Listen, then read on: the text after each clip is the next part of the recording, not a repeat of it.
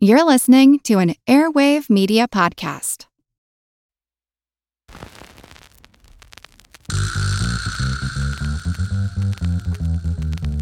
Her Money is supported by Fidelity Investments. We want to inspire you to be in your financial front seat by knowing what you own, what you owe, how to reach your goals, and by having an annual checkup.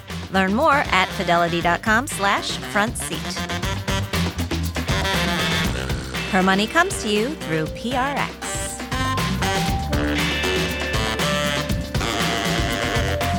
Hey everyone, it's Jean Chatzky. Welcome to Her Money. So this week, we are talking all about the importance of reinvention, why being a good girl can hold you back in your career, and how being gutsier can get you ahead. If these ideas sound just a little bit familiar, it's because we are talking about them with the woman who pioneered them. We are with the ultimate gutsy girl, Kate White. Kate is my friend, but she is also a best-selling author, a professional speaker, the former editor-in-chief of Cosmo. And 23 years ago, you wrote a bestseller called Why Good Girls Don't Get Ahead, But Gutsy Girls Do. And you're back out with a new, better version called The Gutsy Girl Handbook, Your Manifesto for Success. Welcome. Thank you, Jean. It is so good to see you. Same here. And I got to tell you, I think I am a little on my heels today because you are not only my friend, but you're my husband's good friend since the two of you were in diapers practically. And he came in to watch us tape this podcast, so I'm a little nervous. It is weird having him out there. It is, a little bit of an audience. Well, he used to call me Miss White at one point. No. The first day on the job, he did. He never called me Miss Chatsky. We're going to have to school him on that. But let's talk about you. We haven't talked about reinvention all that much on this show. And I think that you are the perfect example of it because you were the queen of magazines for many, many years. And now you are giving keynote addresses and writing fiction, which I don't even know how you do that, and writing nonfiction, of course. Talk to us about your reinvention. How was it? It's been exhilarating, and it's something that I had in the back of my mind probably as early as my 40s and early 50s. I think that's an area where you feel kind of vulnerable in the work world. And if you're smart, you realize that they can hire somebody doing what you do for a much lower salary. So you need to be thinking about, is it time for me to pivot? You might not have to, but that's certainly what I was thinking. And I decided I'm going to get a little Plan B. Now it's called a side hustle. Yeah. But then it was called a Plan B. And I started writing murder mysteries, something I'd always wanted to do. And I increased my public speaking. I never let it interfere with my job. And you've got to be careful about that. But I had that in my back pocket. And so that was how I began to think of reinvention. And it was also because I wanted freedom, Jean. There's something about, you must know this too, about working on your own, being your own boss, that's exhilarating. And sometimes tiring because once you have one side hustle, it inevitably becomes two and three and four. And all of a sudden, I mean, you had your day job while you had these other things going on. So that can be exhausting. It can be. And one thing I've been saying lately to young women who are so enamored as millennials with the idea of a side hustle and maybe turning that into their own business is that it is tough to have your own business. And if you can go through the joys, even though it's not always perfect, of working for a big company, I had a fantastic pension plan that allowed me to walk away one day and not have to worry. And so, don't romanticize being your own boss. It may be something you do later, and take advantage of what a good company could offer too. When you're talking to these young women, are they already attuned to the idea of reinvention? One of the things that strikes me whenever I read articles about career trends and industry trends is that So many of the jobs and careers that are around today are expected to be extinct in 10 years. Right. And it says you've always got to be on your toes. You've always got to be looking for that next thing. Yes, I was sitting next to this really dynamic woman who was an industry legend in a couple of fields one night at dinner maybe a year ago. And I said to her, what's the one piece of advice you would give to a young woman today? Because she helps startups by women. She helps fund them. And she said, know that it's going to change. And it used to be that some fields changed more than others, and change happened eventually. Now change is going all the time. So I always say to women, you've got to do the 360 with your career. You hear about the 360 in your job, which I don't know who invented those. I think they're terrible. But the idea that you want to be looking all around you and making sure that you're hearing the drumbeat that there would be change, and get the skills that you may need to get. Do reverse mentoring, so you're talking to young people and making sure that you're up to speed on technology. But it's really important to be aware of how much things are going to change.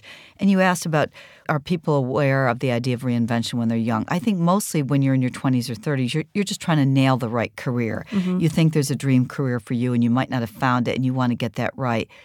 But I do think today we're more likely to feel an itch for change because we live longer lives and we're not retiring at 62 or 65 necessarily. So you said when you're in your 20s and 30s, you're trying to find that dream career.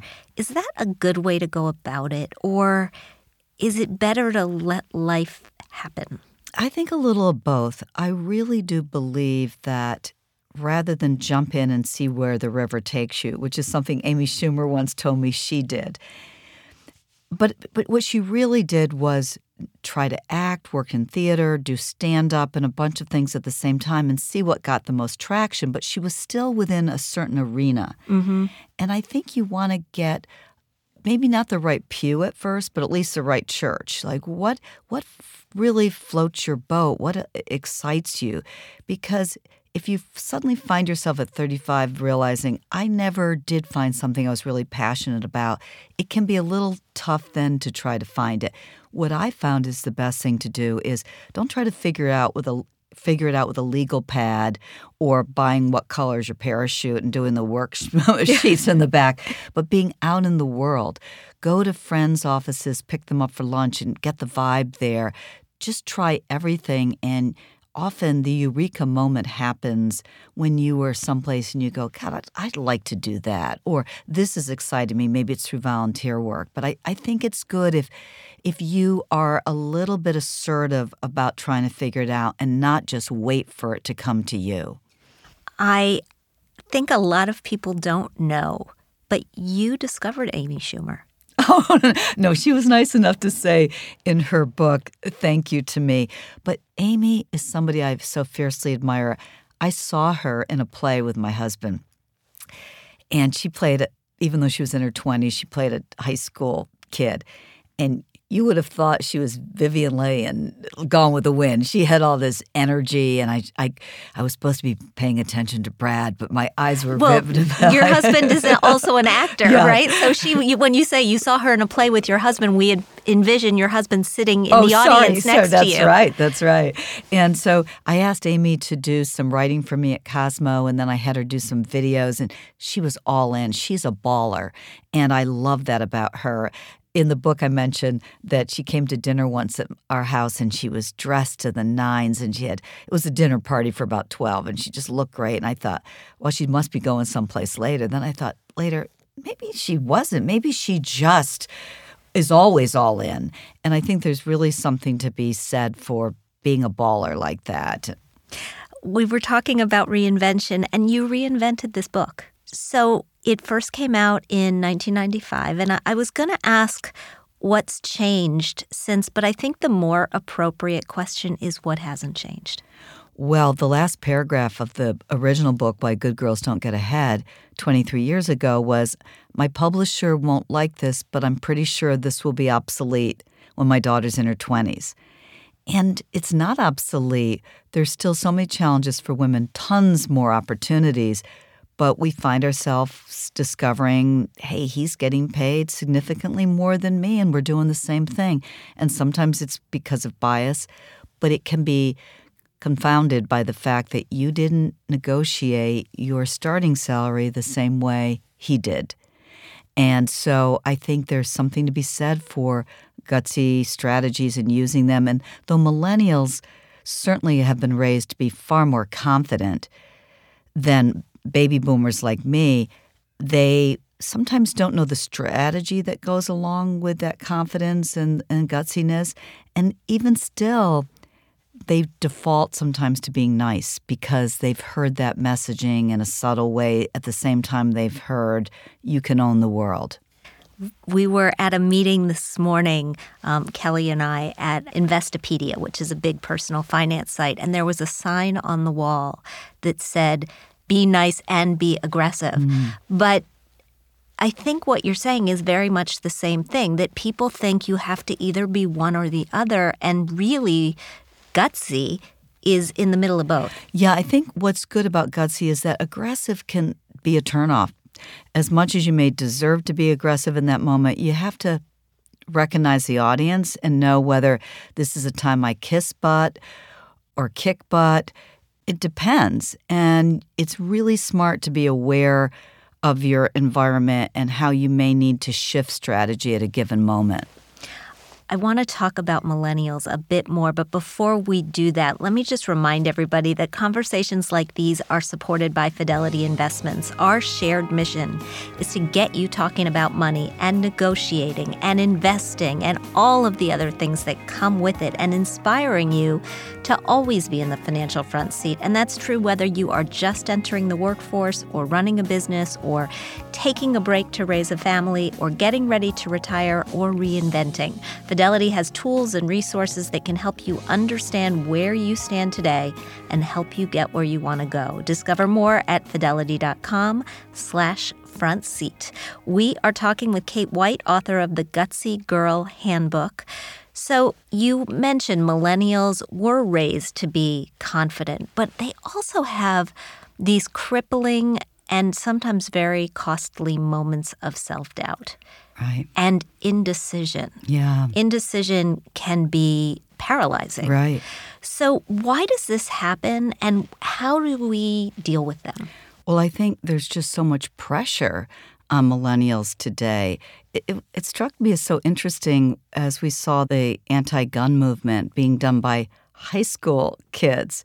And when I was in college, we were part of the anti-war movement, and sort of I wondered what happened to college students. Well, they're worried about their careers and their futures, and there's just been so much pressure put on millennials. So I think that can start to cripple you because you're not given any padding to sort of find yourself.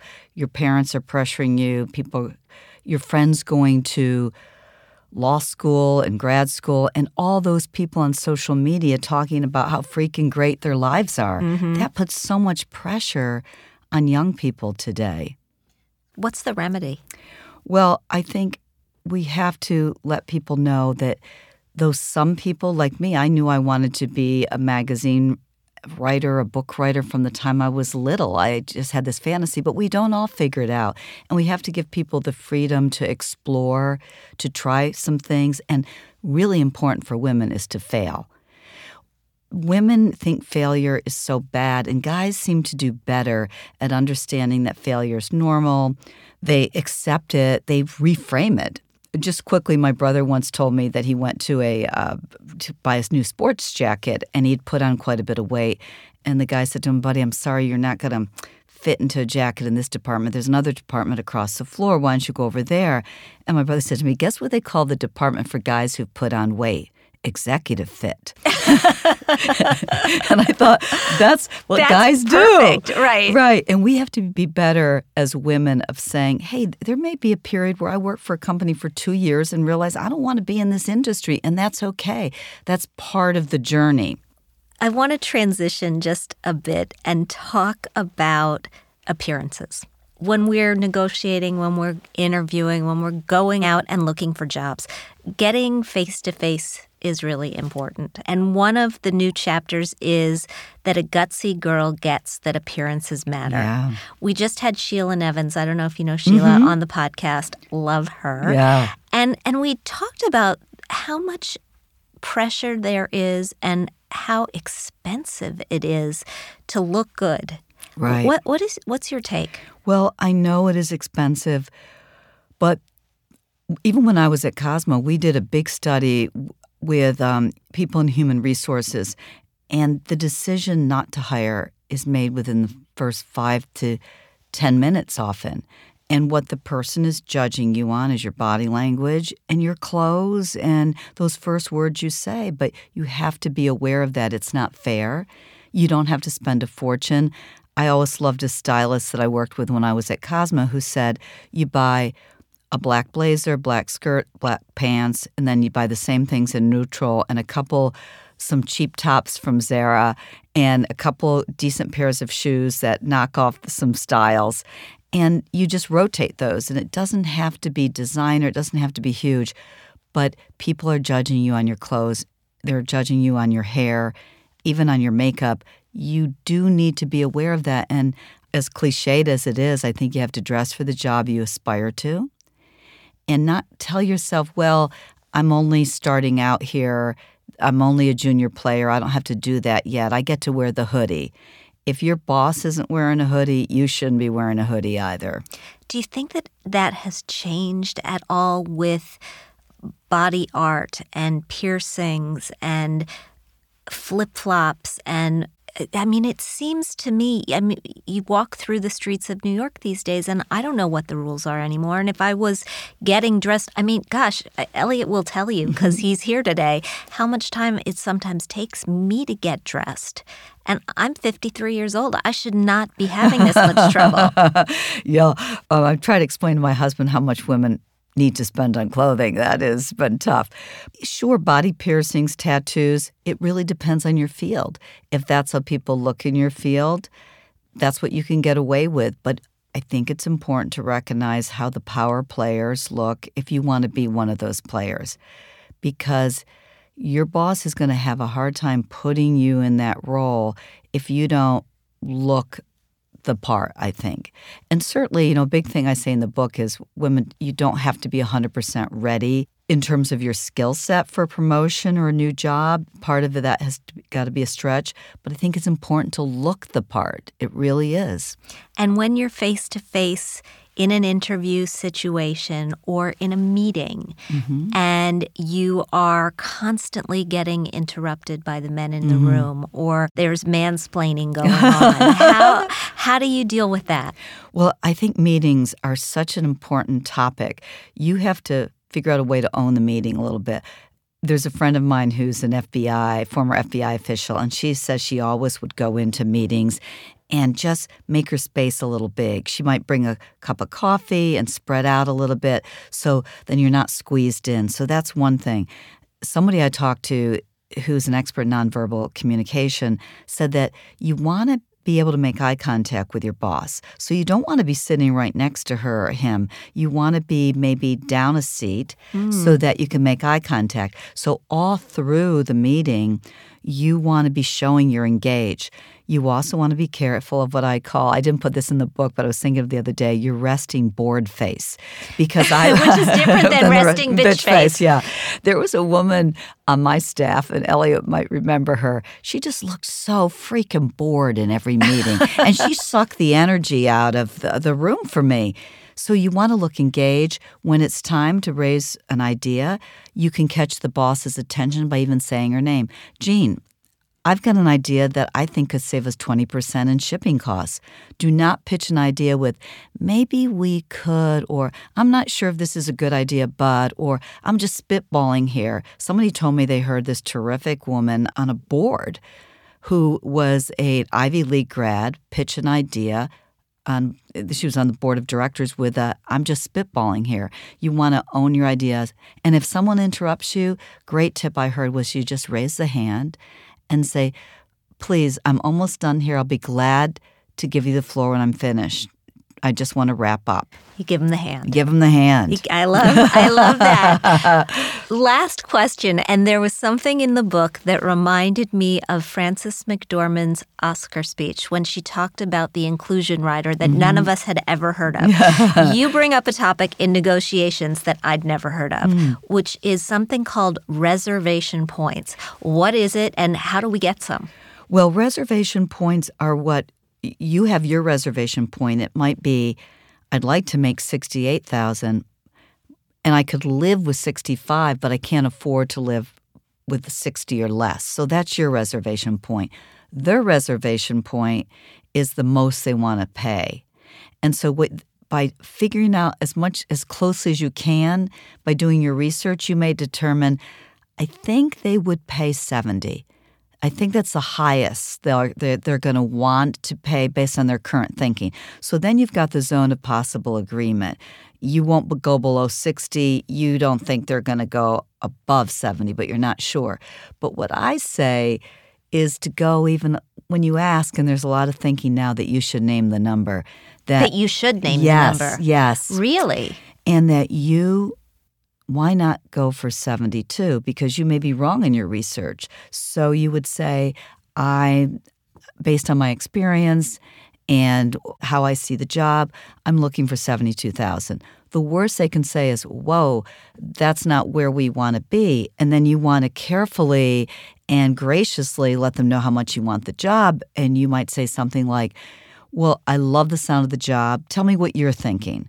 So that's the worst that can happen if you play it right. But you throw out because I've always heard you should not throw out the first number. Right, but there's a new thinking and I talked to a couple experts in negotiation who now think if you name the number, then they're working with that number and they're the ones that seem a little ornery. Whereas if you go, oh gosh, I was hoping for more than that, it casts you in a certain role. I don't know if I'd ever have the nerve to have done that. I let them name the number because that was the thinking then. But this is some current thinking now, and it's interesting. I love that. Mm-hmm. All right. Kate White, the book is The Gutsy Girl Handbook, and we are so happy to have you here. Thanks so much, Jean. We'll be right back. And we are back. Kelly's with me in the studio. That was fun. So much fun. And I'm surprised by that number thing.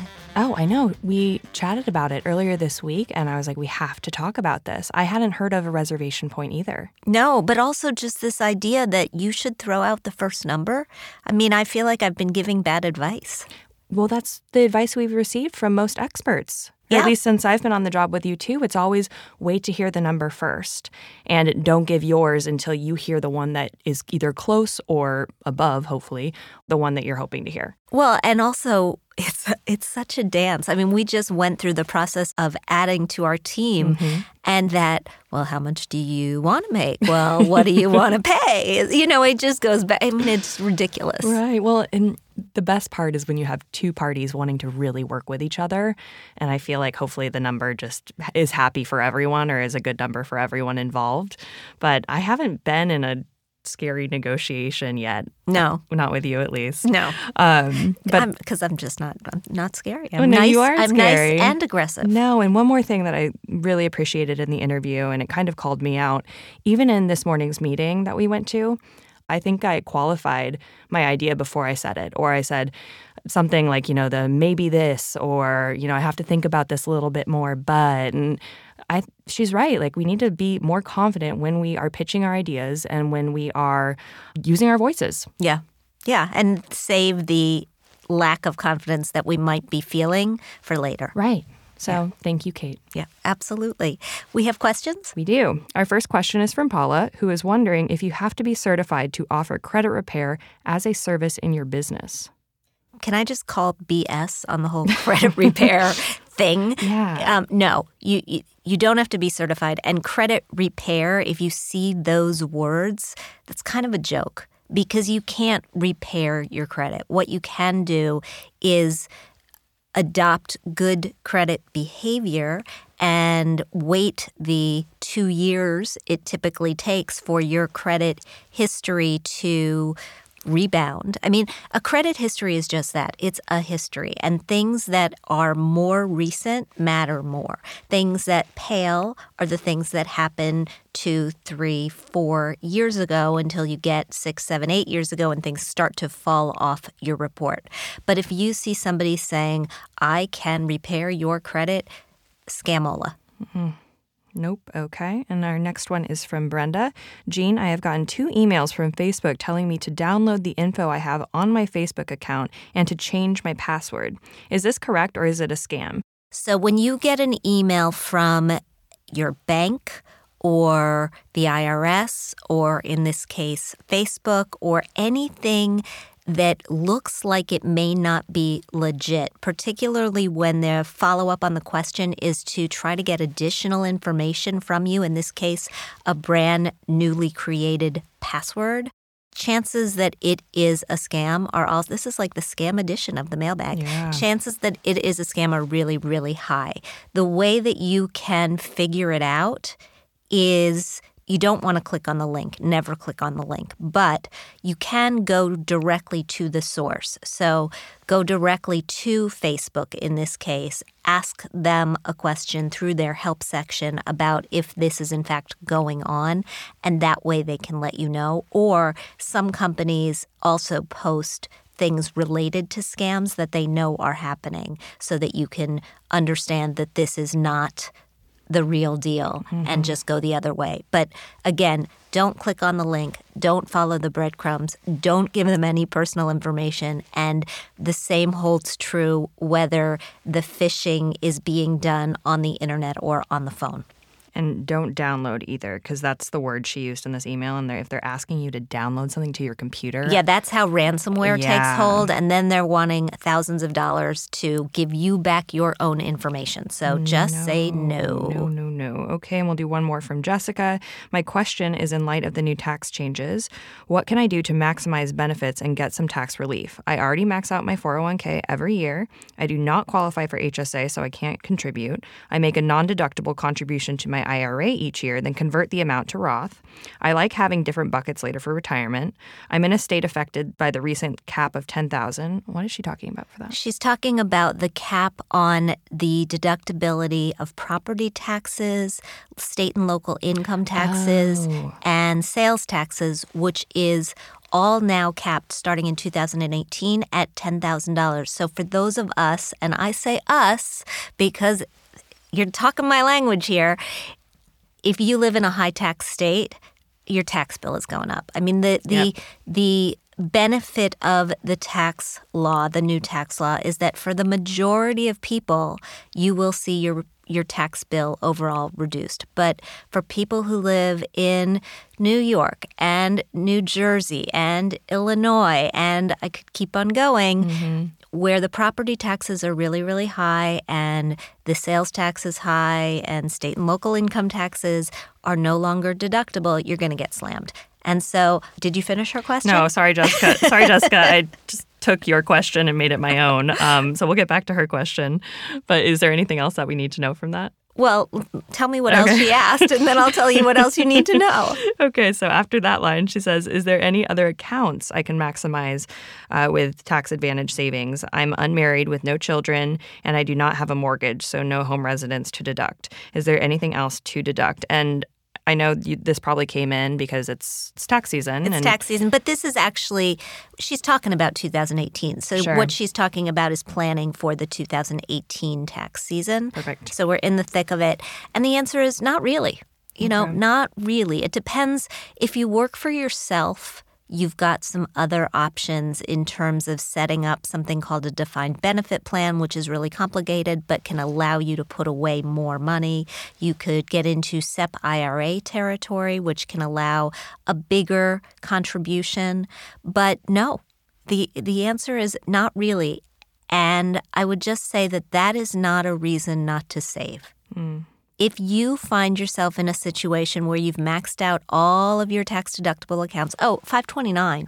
I mean, you may be able to get a small state tax deduction for contributing to a 529 plan if you're saving for college. But Beyond that, if you have the ability to save, even if it's not tax deductible, and invest, I'd say just do it, because there will be years where maybe you can't or don't want to save as much. And so we take advantage of these opportunities as they come along, whether or not they're tax deductible, because it's still a good thing to be doing for your future.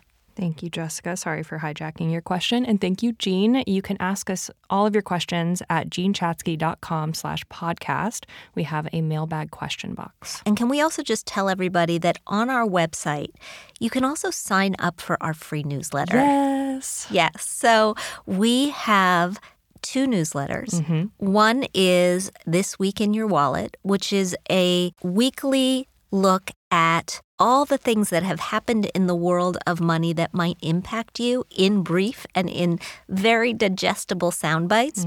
People love it. Yep. And the other one is our brand new Her Money newsletter. Yay. So if you like the show, you'll like the Her Money newsletter. You can go to jeanchatzky.com and sign up. And again, both are free. So why not? Why not? Free is good. And spread the word, by the way. So in this week's Thrive, I know I sound a little bit like a broken record, but we have another breach. Customers of Saks Fifth Avenue, Saks Off Fifth, Lord & Taylor, they had their information breached. This comes on the heels of a breach of the MyFitnessPal app at Under Armour.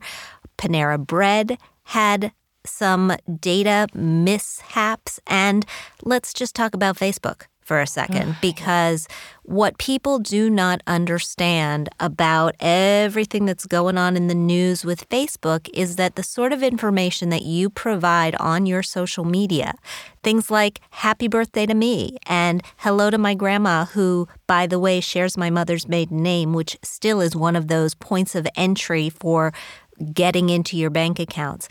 The information that we share on our social network should largely be a lot more private than it is. Is this going to change? Am I going to have the impact of being able to make people stop oversharing? No way. No way, which is why I want everybody to freeze their credit. And I was at a company in Chicago giving a talk just earlier in the week. I said, raise your hands. I was in a room with hundreds of people. Raise your hands if you've frozen your credit. 2 hands went up. No way. 2 hands went up. And I digressed and went on a 3-minute tirade about how you absolutely should freeze your credit. And the reason you should freeze your credit is because it's a hassle if somebody gets a hold of your credit card and uses it to make a few purchases, and then you learn about this after the fact and you shut it down and you have to get a new credit card. That is a minor inconvenience. If somebody gets information that is personal to you, email addresses, passwords, dates of birth, addresses, and uses it to impersonate you and open a line of credit in your name that you don't know about, that can tank your credit score. It can be very difficult to remove. You may have to call in not just lawyers, but the police, because you need proof that you've actually reported it to the authorities. On the scale of 1 to hassle, this is 1,000. And so the way to prevent somebody else from being able to take out credit in your name is by freezing your credit. Because when you tell the 3 major credit bureaus, Equifax, Experian, and TransUnion, to freeze your credit, then nobody, including you, will be able to take out new credit in your name.